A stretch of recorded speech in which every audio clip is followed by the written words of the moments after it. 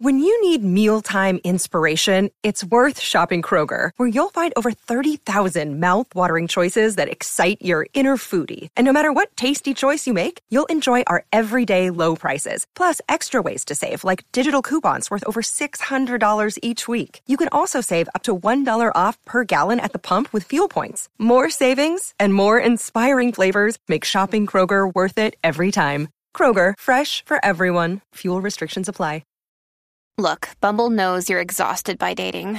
All the, must not take yourself too seriously, and 6'1" since that matters, and what do I even say other than, hey?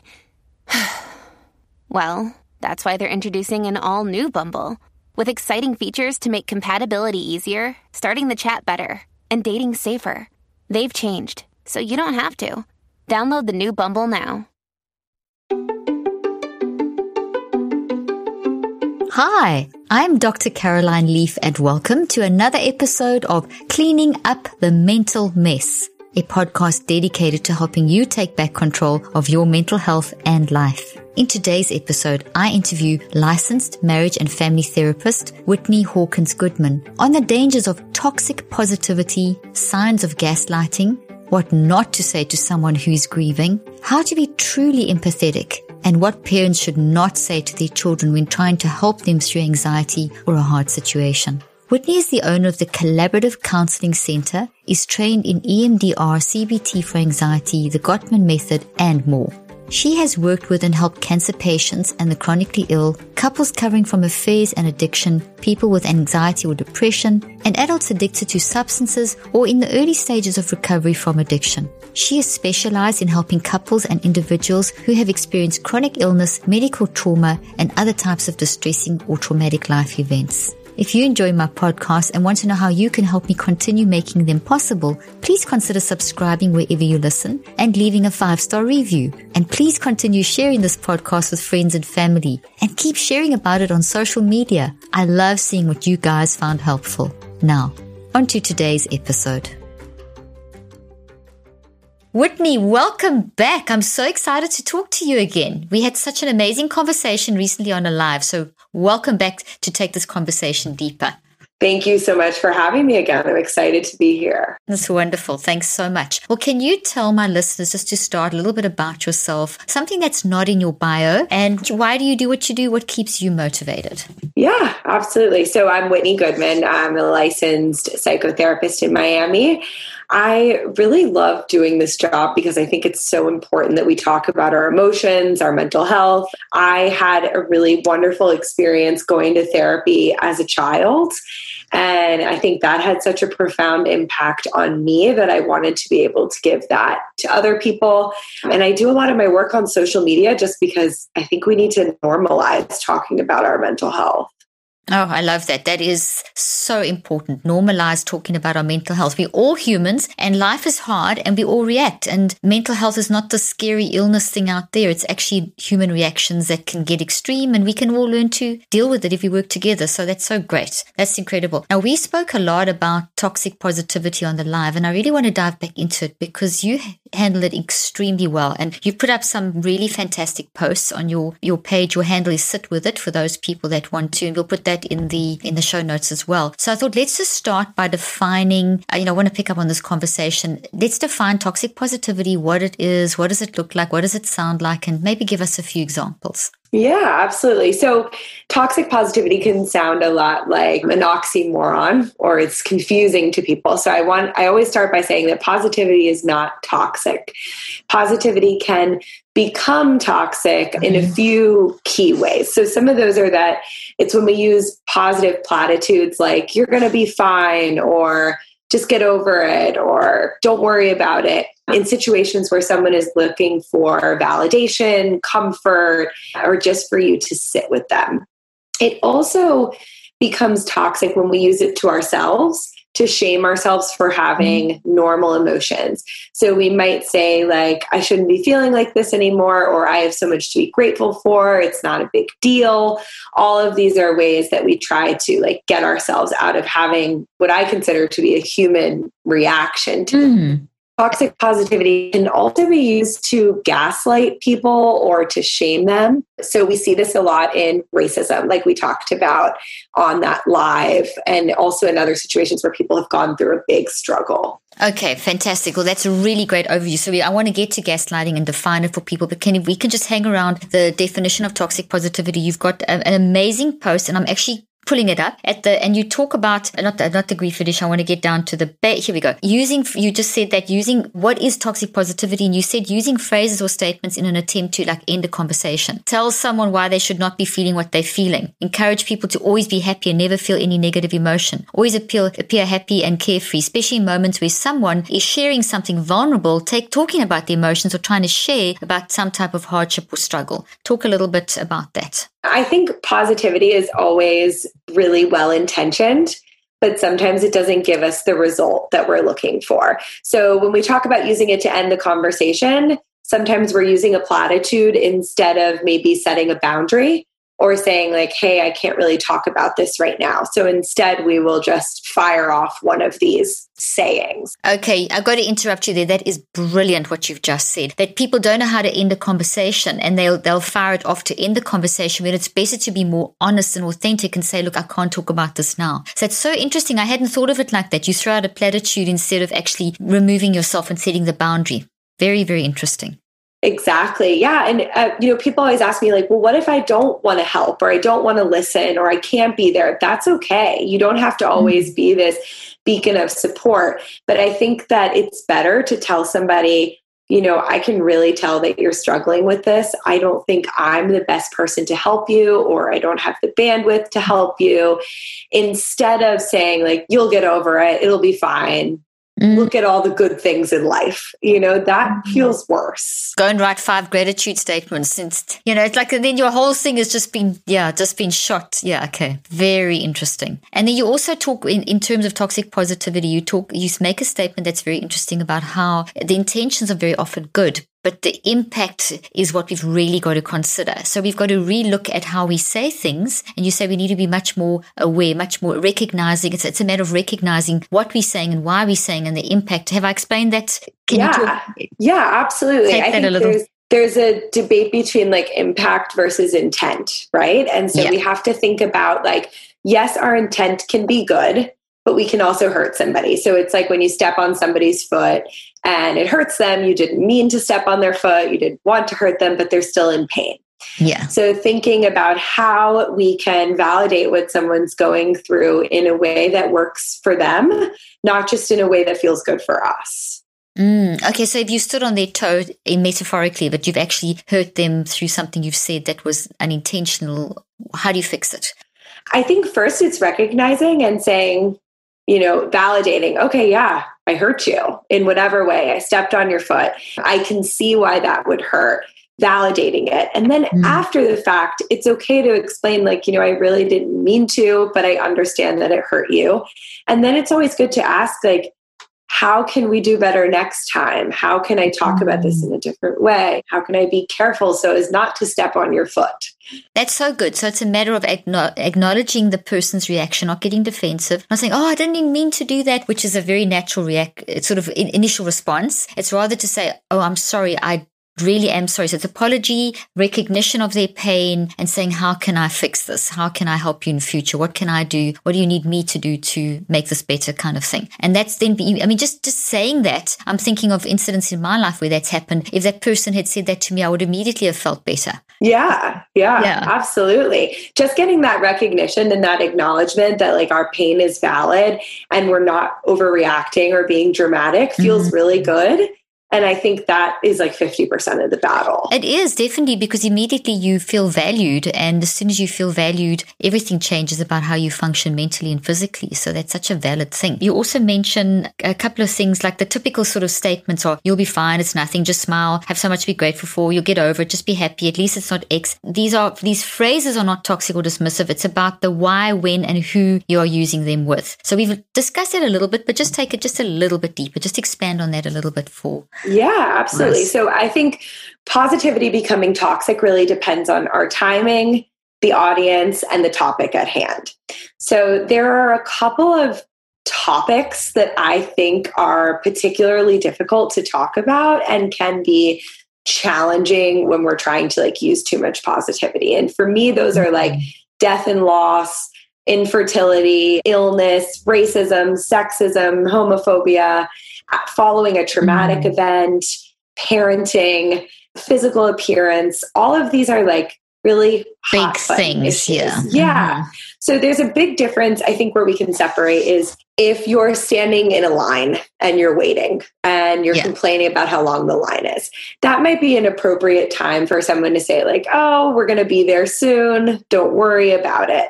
Very different to use those statements when we're talking about a topic as big as those ones that I just listed.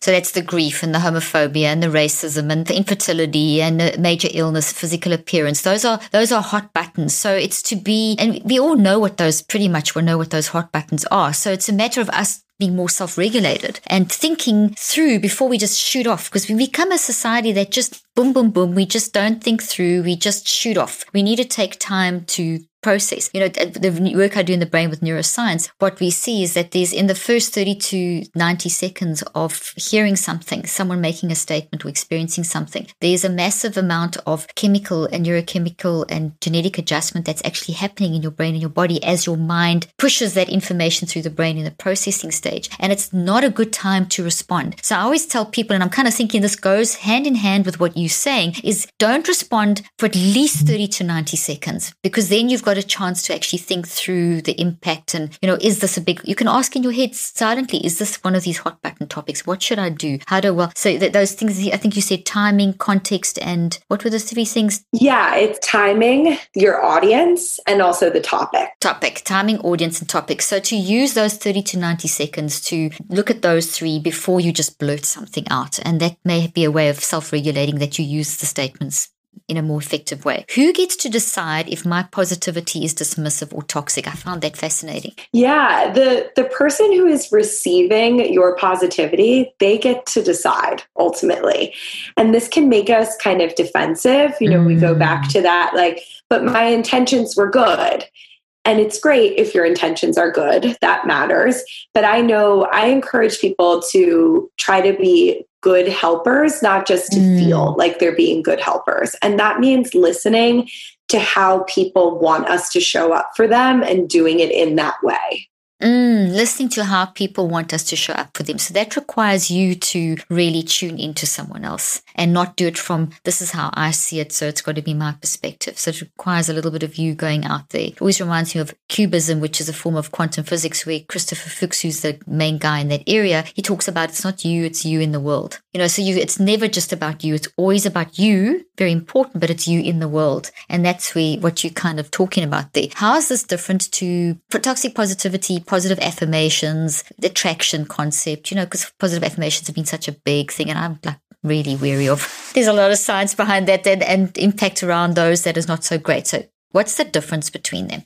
Yeah, so I'm also not a really big fan of all the positive thinking or the attraction theory. I don't ascribe to it very much, just because I think it only works in a vacuum. Yes. And unfortunately only works for a certain type of person that already has a lot of things in order in their life. And so the theory about toxic positivity is really that we need to make space for the fact that the systems that we have set up in our world don't provide the same advantages to everybody.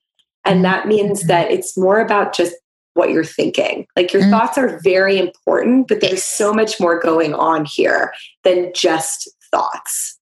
You've got to look at the context of the person, the whole narrative, which is your thoughts, which is one perception. It's your perception of the world that governs your perception of the world, but you're also in a world of whatever, and your unique story and the past and the potential future and all that kind of stuff. So you're saying all that needs to be considered. Very, very interesting how you've answered that. I love that. Okay, so what can you do to course correct if you find that you start becoming aware that, oh gosh, I've been doing that. How can I train myself to become much more aware of the impact of my intentions?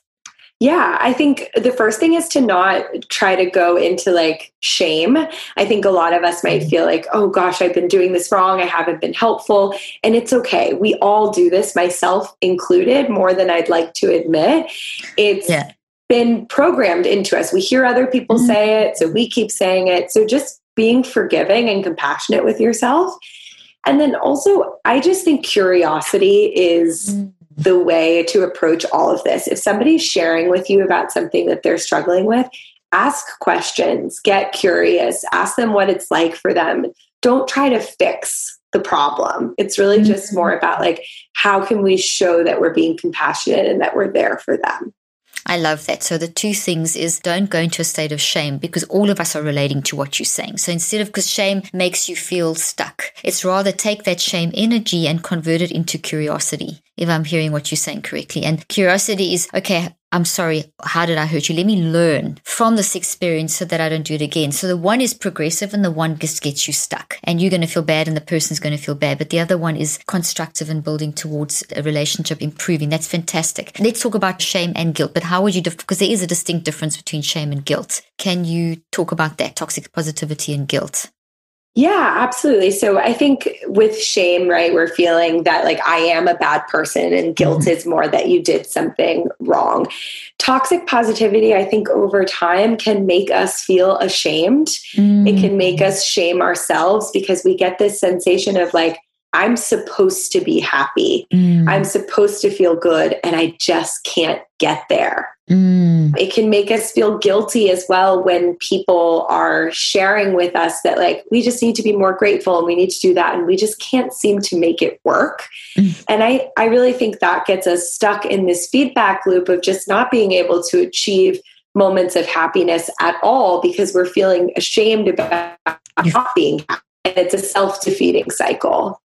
Self-defeating cycle. That's brilliant. So the guilt is, just to stress there, shame is more like I'm a bad person versus guilty is it's something that I've done. So we've got to be very careful that we don't get stuck in the shame, use the shame to almost move into the guilt, to move into the progression forward. And it's self-regulation. It's one of the things that I train and have done research for 38 years in mind-brain stuff. And the biggest factor, overriding factor that determines everything is self-regulation, because self-regulation leads to awareness, which leads to autonomy, which leads to level of awareness and control. And then you can start changing. So that's kind of the big picture of what you've just said. You become aware of how you are speaking and awareness of that, of the impact, and feel the shame, convert it to guilt, and then start asking the questions, become curious. So it's a growth process. So we never have to feel, okay, I think what you said, we never have to feel like we are stuck in this world that pushes positivity all the time, and that there's something wrong if you don't feel like that. Because there are periods in your life where you may have a year or two where it's really hard to be happy about much. And that's okay. We need to stand beside you. But this will tell you, oh, you're clinically depressed, and that's not even a valid scientific distinction that people should be given. So I'm very glad you stressed that we've got to be very careful of. That in itself is very toxic. It's almost like we have to give ourselves permission to experience those negative emotions. And I always say that, Whitney, I always tell people that actually with depression, anxiety, shame, guilt, all these things, we should actually celebrate, not for the fact that they are toxic emotions, but for the fact that they are messages, they signals, they tell you something. And the celebration is in the fact that now I have awareness of, so now I can move forward. If you're not aware and you're just feeling all this like, and you haven't defined it, that's not growing you. It's not helping you move forward, and you get even more toxic. Okay, you talked about gaslighting. So you mentioned that earlier on. So let's talk a little bit. And I think you talk about that in terms of the toxic positivity and the racism edition. And you have a great post where you talk about toxic positivity, and the other side you've got a table, validation and action, and then you give a very nice explanation. And I think you talk about gaslighting in there. Let's define gaslighting, and then let's work into the hot button of racism and toxic positivity. Sure. So gaslighting is really a manipulation tactic or an abuse tactic that's used to make you question your own reality, deny your own thoughts. It's a destabilizing type of tactic. And I find that often positivity can be used very much in this way. If I'm somebody that's feeling a really challenging emotion and somebody tells me, you should be grateful, you should be happy for all that you have, why are you feeling like this? Their message is positive in a sense. They're trying to show me what I should be grateful for. But I'm getting these conflicting messages of like, wait, but I'm feeling this. I'm feeling sad. And you're telling me I shouldn't be feeling that way. And when you experience that consistently over time, it can really make you question your emotions and how you respond to things, which is very similar to how people experience gaslighting or that type of psychological abuse. Manipulation. Exactly. It's a very manipulative tool, and it's done often with a smile on one's, not always, but sometimes someone's smiling, but you walk away from that feeling, something's wrong here. They said nice stuff, but there's an underlying current of that this wasn't in my best interests. Okay, so coming to in terms of racism, this sort of thing, the kind of comments that are made that are toxically positive. So they sound positive, but they're toxic. We're all just one human race. Let's just love each other. I don't see color. I love everyone the same. We need to focus on the good in the world. That's what people who make it in life are doing. They don't just sit around complaining about things, or society loves black people. Look at how many successful blah, blah, blah. It's just a few of them. And then you have some great validation action tools or steps. You can talk a little bit about that. Yeah, those statements are things that I have heard a lot of other white people saying in response to racism. Yeah. And to me, I was like, gosh, this is toxic positivity to a T. We are using positive statements like, let's all love each other. We're all one human race, to invalidate the pain of another group and really force them to look on the bright side in a moment that is not so bright. And I actually think that if we're using these statements, we really run the risk of not making any changes that we need to make and radically, augmenting our current state. We need some negativity and criticism for that to happen. That's so good. So we need to be able to look into the dark places and admit those are there. So it's almost like toxic positivity has been used in this modern era to hide the ugly. And that's become a very strong philosophy. And I honestly think it's got so much to do with positive psychology, because there was a definite shift where people were trying to move away from just focusing on the negative, but they swung in the other side of the pendulum swung completely in the other direction. Meanwhile, it's all about a balance of the two. It's not one or the other. It's a balance of the two where appropriate.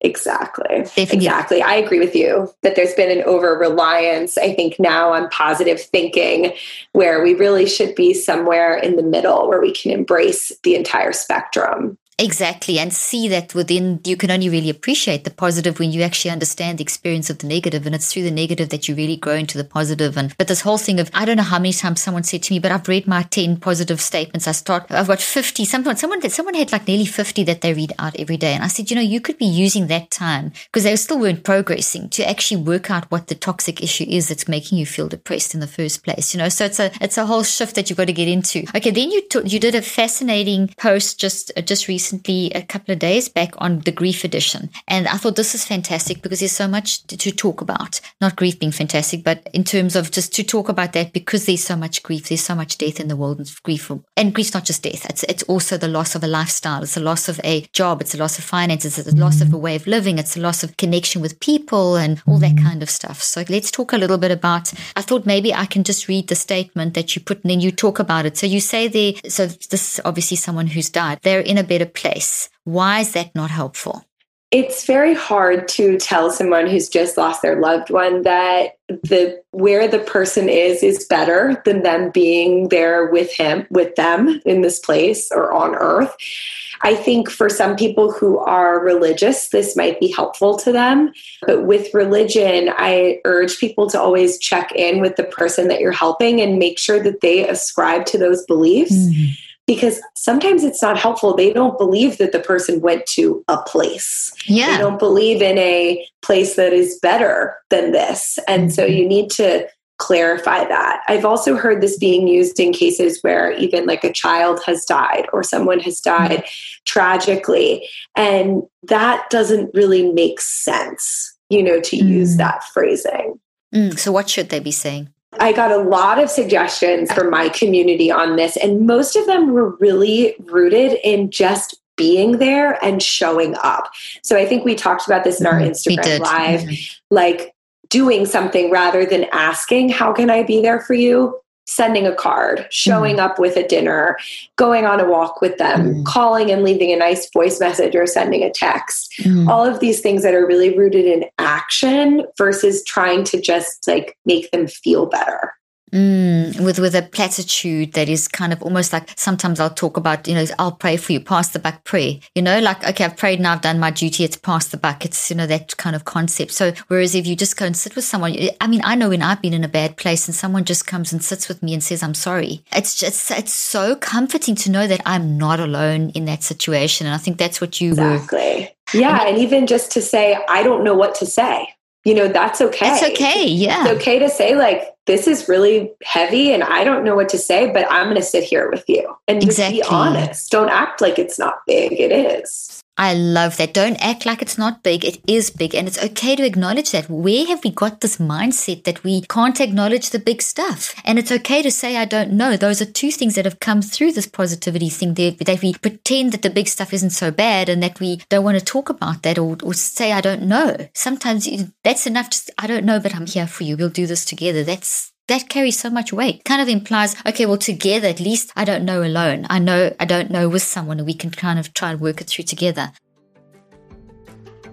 Although serotonin is well known as a brain neurotransmitter, it is estimated that 90% of the body's serotonin is made in the digestive tract. Serotonin serves many functions in the human body, including playing a role in emotions and happiness. So, an unhappy gut can really make you unhappy. Fortunately, there's a solution to healing your gut and boosting serotonin production: probiotics. My favorite is the Daily Synbiotic by Seed because it combines 24 clinically verified, naturally occurring probiotic strains with plant-based prebiotics that can help improve digestion, skin health, heart health, micronutrient synthesis, and help reduce bloating, alleviate occasional constipation, and more. A healthy gut makes a healthy mind and body. Get 15% off your first month of the Daily Synbiotic when you go to visit https://seed.com and use the code MENTALMESS at checkout. The link and offer details will also be in the show notes. Okay, you say it was God's plan, they're with God now, which kind of relates to that earlier on. You've got to check into people's religious views before you say something like that. Absolutely. Yep. Yeah. To comment on that. And then at least they lived a long life. At least you knew it was coming. I cringe when I read these, at least, and then insert anything you think is worse. I know. People really do say these things, though, a lot. I asked my Instagram community to send these to me, and I got like thousands of these. I see that you got a lot of comments. That it's like, I know we cringe at them, but it's also like we're saying them. These things fall out of our mouths when we don't know what to say.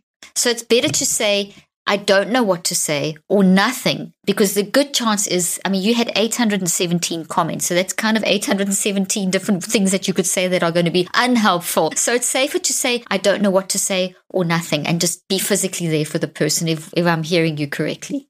Yes, I think that is the best route. Yeah. Again, a lot of the suggestions that people gave were very action-oriented of like, show up for me, sit in the pain with me, don't try to run from it because I can't run from it.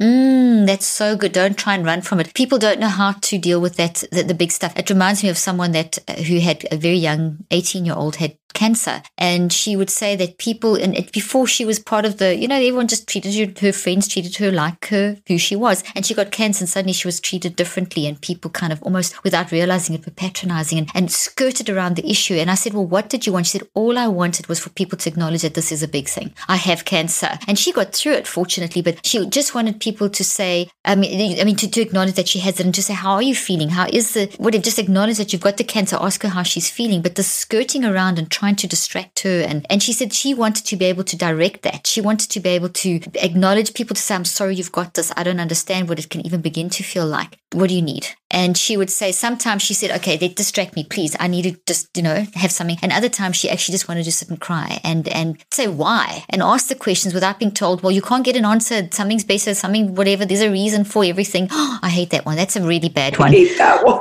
Oh my gosh. That one's horrible. That one's the worst. There's always there's a reason. There's a greater purpose behind this. There's all the devil's attacking me. That one really gets me. Like, oh, I must be doing something right because all these things are going brain wrong? I mean, it's these things that are just, they're crazy. Okay, so I love how you say that in terms of just those statements, it negates the person's experience, it dismisses their pain, it implies that they don't have the right to be upset or should be less upset. That's incredible. Just let's talk a little bit about that statement, because I don't think any of us intend anyone not to have the right to be upset, but somehow that word has that impact. Right, exactly. So I think what we have to look at is if somebody responds to you by saying, this is all part of the plan or everything, there's a reason for everything. And all work out for the good of, it'll all work out for the good. Exactly. There are very few ways that a person can respond back to that. You can either tell the person, you can yell at them and get mad.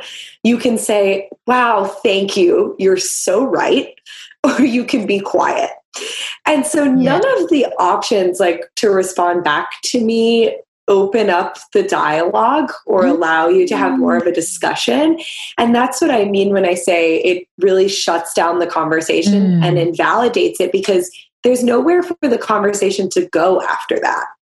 It's just oh, you're right.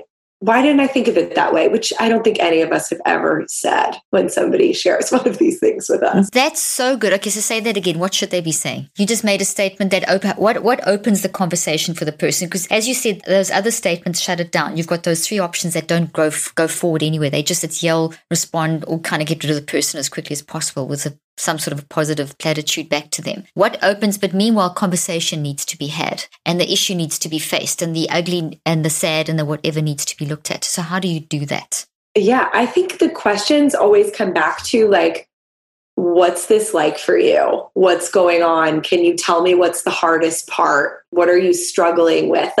Any open-ended questions, and you'll be pretty amazed. I mean, as a therapist, I know this. When I ask one of those questions, I really don't have to ask any more questions. The person's just going to start talking. And so if you can just think of a way to ask a question that isn't a yes or no, it's open, you'll give the person permission to start really sharing their experience. That's brilliant. So you've got this whole experience and you take the lid off with an open-ended question. And that's what we should be doing. And an open-ended question says, I care enough about you. I validate your experience. I want to hear your story. So that's really good advice, to think of questions that are open-ended that allow the person just to start talking. And as you said, as a therapist, once you ask those questions, it all just comes pouring out. You hardly have to ask any more questions, which is amazing. Okay, you said, come on, be positive. They wouldn't want to see you sad. Oh gosh, when I read that one, I thought that really dug deep.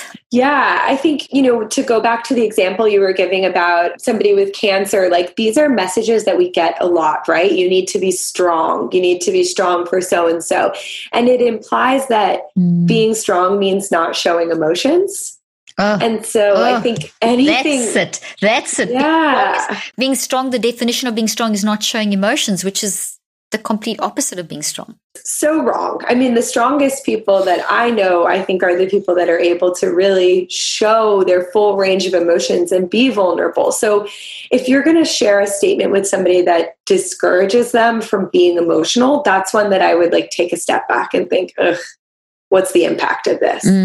That's so good. And I love what you said. That's totally brilliant. That the people that you see that are the strongest are the ones that are showing their full range of emotion. So they're the ones that are screaming, shouting, crying, swearing. I feel like this, I feel like that. They're able to express it. They're going, but they keep going. And then another knock comes and they express all the emotions and it looks like they're falling apart, but they get it out. And that's what we see from my work with the mind-brain connection. When you keep it in, it's damaging in your brain. I always use this toxic tree. You get which is because thoughts are real things. They occupy mental real estate. They're made of proteins and these thoughts have got all their memories inside. But when you keep it in, your brain is not wired for that, so it causes more damage. So you've got to get it out. And the people, because in my experience as well as a clinician for 25 years and as a researcher for 38 years and as a mom of 4 and just being a person is express it, get it out, up and, and I've tried to help my kids do that. And I know with myself, but I agree with you. If I look at my patients, the ones that were really able to, and just people that I know, the ones that seem like they just keep getting up and getting going. It's kind of like they restore. And it does happen. We see that in the brain. When you get that out, you start seeing shifts in the brain in terms of the energy flow, which then it strengthens the brain and increases the resilience. So then the feedback loop into the mind is that, I actually physically feel better, because then your cortisol drops and your homocysteine drops and your all kinds of great. So you feel physically like, okay, I can get up again.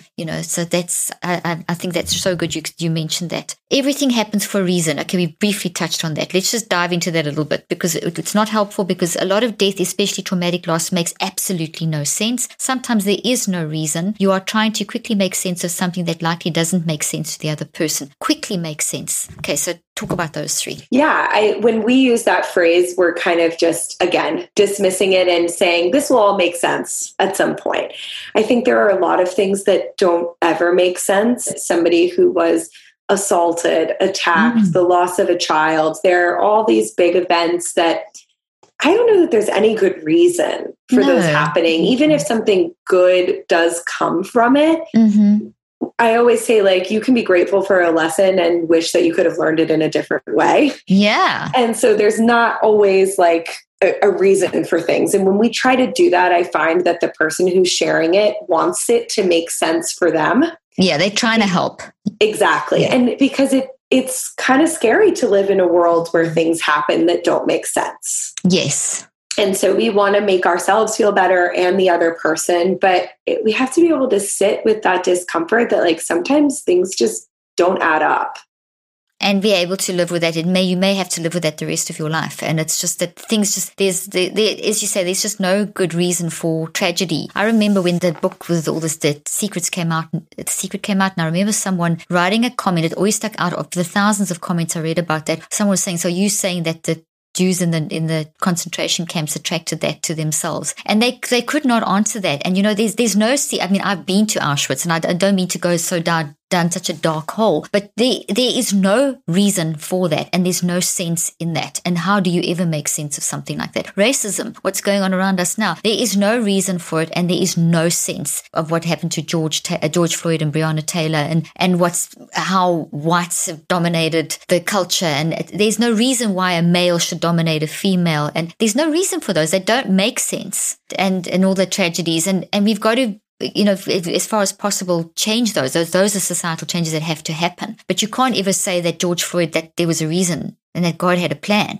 I mean, that's how can we say that? It's almost cruel in a way, isn't it? It is. And that's where I've seen toxic positivity being used again, is these statements of like, but look at all the good it's brought. And now this change is going to come. And it's, to me, like you're saying, cruel to rationalize someone's death as a reason for so much good. We should have just been able to do it without that happening.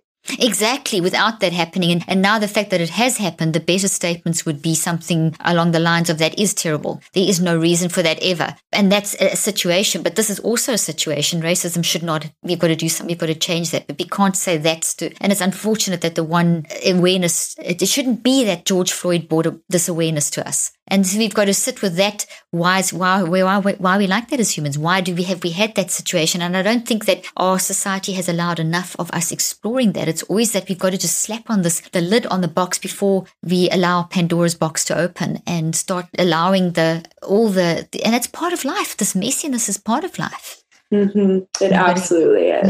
Yeah. We're putting a Band-Aid on something that needs much more than that. And it's not helping, is it, Whitney? If we look at this at society now, I've watched this for 38 years, and I said this, and I think I might have said this on the live, but I watched how at the beginning of my career, and I was trained as a cognitive therapist and also as a communication pathologist. I worked a lot with learning issues and things as well. But I just saw a transition from teams getting together and families getting together and society trying to, not that it was perfect and ideal, but there was a philosophy of, we've got to look at what's going on that's ugly and deal with that and face that and work through it, to, we've got a tablet for it. Quick fix, like quick fix. So with the technological advances and with the medical advances, we've actually gone backwards. And I actually said this in my book. I said, I feel like we've gone forward at 10 steps, but we've gone back 100, because we've kind of left out the humanity. We've almost removed the humanity and turned ourselves into avatars and tried to medicalize human misery and suffering. And this is the kind of result we get. We get these ridiculous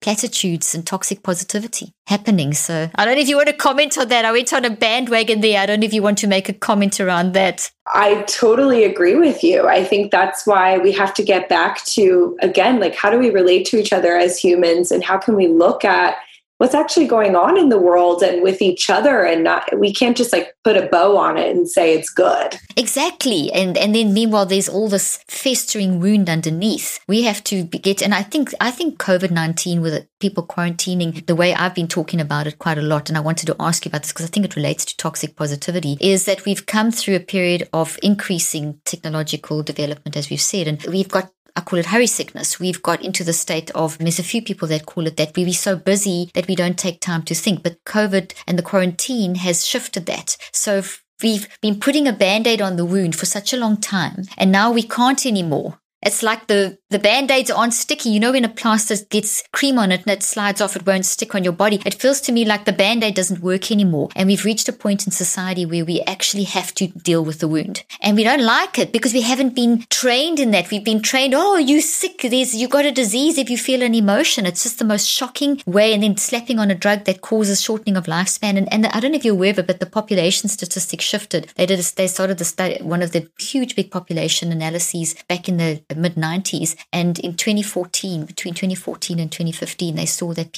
for decades, people have been living longer, but now they are dying younger. Between the ages of 24 and 65 is the age group that's the most hit. So kids are losing parents and people have been struck down in their prime, and they're relating it to lifestyle. And the huge part, the biggest factor, is lifestyles driven by mind. So lifestyle is not just food and diet, it's actually how you're thinking. And I've just finished my 18th book, as I mentioned, and I've written a lot about this in my book called Cleaning Up Your Mental Mess. But it's one of this mind factor, and a toxic positivity feeds into that. Because if you have a mind factor that I've just got to slap a Band-Aid and an affirmation and just say these things but not deal, you actually are shortening your lifespan, because and some of the research I've done shows if you don't deal with stuff and you suppress, anything that's suppressed causes the major disruptions in energy flow in the brain, causes damage to structures in the brain, causes damage to our HPA axis, our hormones, cortisol, homocysteine, our DNA, the telomeres shorten. There's significant correlations between all these things. So I'm saying that to say that toxic positivity isn't something that doesn't affect you. What we're discussing now, this is very real. Toxic positivity is a toxic mindset, and it actually is damaging to ourselves and to others and to society. And it's something that we need to address and shift. So I'm very, very pleased that you're bringing it in such a eloquent way to people's awareness. Thank you. I totally agree with you. And I think some people, when they hear toxic positivity, it's like, no, positivity is good for me. You're the one that's being negative or whatever. And the way you just explained it is that this isn't like just a pop culture type of like phenomenon. This is something that really affects us on every biological, genetic level that we really have to look at. We do. We found in our control group with this most recent clinical trial where they didn't have mind management, but we created awareness. So with all the psychological narrative and physiological and neurophysiological testing, they had multiple test points. So the control subjects were getting the same as the experimental, but they didn't get the mind management. So with awareness of stuff without management, they suppressed. So they pushed things down. So the control group, that's the control group who didn't manage it, they became aware, and then slapped on whatever platitude or positive affirmation or technique that they had been using. And the more you suppress, the more you push down into an unconscious mind, the more you disrupt the energy flow in the mind to the brain. And the brain was like literally, we had millennials that were young with brains that were so filled with anxiety, so the wave patterns were so negative that it was significantly affecting the chromosome level, that their telomeres, which are the little my fingernails on the X's of X being a chromosome, that was significantly shortening. So I'm saying that to undergird the discussion we're having today will affect you right down to the level of your DNA. But once you manage those things, once you say, okay, well, maybe I need to look at what I'm saying, maybe I need to get comfortable with the uncomfortable, those reverse. We saw that reversing. We saw brains healing. We saw telomeres lengthening. So it changes, which is amazing that we with our minds can actually shift our physiology and our neurophysiology. Right. It's so wild to me, though, that you're doing all this wonderful research. We know this. We see in the research about suppression not being good, and we're still getting pushed and pressured to constantly just become more positive and slap on the Band-Aid, like we were saying. So I'm glad that we're starting to have these conversations. I am too.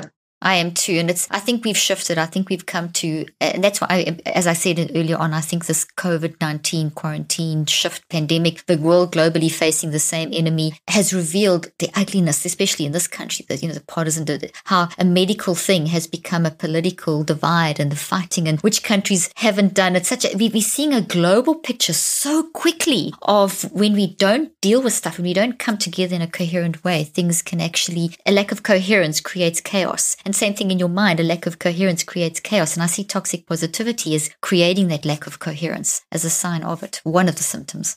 Absolutely. Well, this has been amazing. So where can people find out? Is there anything else that you'd like to say about this before we end? I mean, there's so much we can discuss. Is there anything that We covered all the really good points of it. If anyone needs to find me or would like to find me, you can find me on Instagram at SitWithWit. At my email, website, everything is there. And we'll put all those links in the show notes. And I strongly recommend people go dive into this information. And you give very practical how-tos. But give me a pearl of wisdom takeaway. What would you say to people about what advice, even if it's a few sentences, how would you sum up our conversation? Which would be a good starting point for people from here? From here, I would start by just allowing yourself to experience your emotions as they come up, validating them and getting curious about what they might mean, rather than denying the emotion or trying to just instantly become more positive. I think that's a great place to start. Fantastic. And then in terms of trying to, if the starting place for toxic positivity, what would you say would be something that people, to check in that they're not doing that? What should they rather do? Yeah, go back to, again, how we were saying, ask questions, get curious. Take the lid off. Yeah, focus less on fixing the problem and making the person feel better, and more on how can I sit with them in this moment and be with them right here. Wonderful. That's a fantastic summary of our conversation. Whitney, thank you so much. I love talking to you. I think you and I could really dive deep into this stuff and I could pull up all your posts and let's talk about all of them. Thank you. Thank you so much for joining me today, and it's been fascinating. Thank you. I really appreciate it. Have a good rest of your day. You too. Thank you. I hope you found today's podcast interesting and helpful. If you want more tips and help with managing anxiety, depression, and mental health, be sure to visit my website at drleaf.com and to sign up for my weekly newsletter, where I also include a schedule of my speaking events and so much more. And follow me on social media. I'm on Twitter, Facebook, and Instagram. Just look for Dr. Caroline Leaf. Also, I love seeing all your posts on social media about this podcast.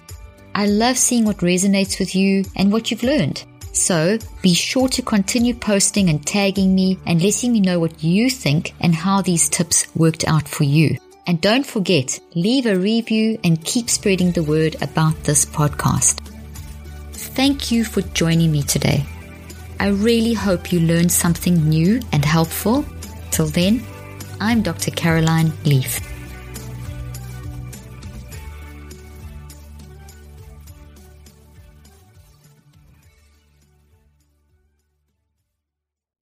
This podcast represents the opinions of myself and my guests. The content here should not be taken as medical advice. The content here is for educational and informational purposes only. Please consult your healthcare professional for any individual medical questions you may have. While we make every effort to ensure that the information we are sharing is accurate, we welcome any comments, suggestions, or corrections of errors.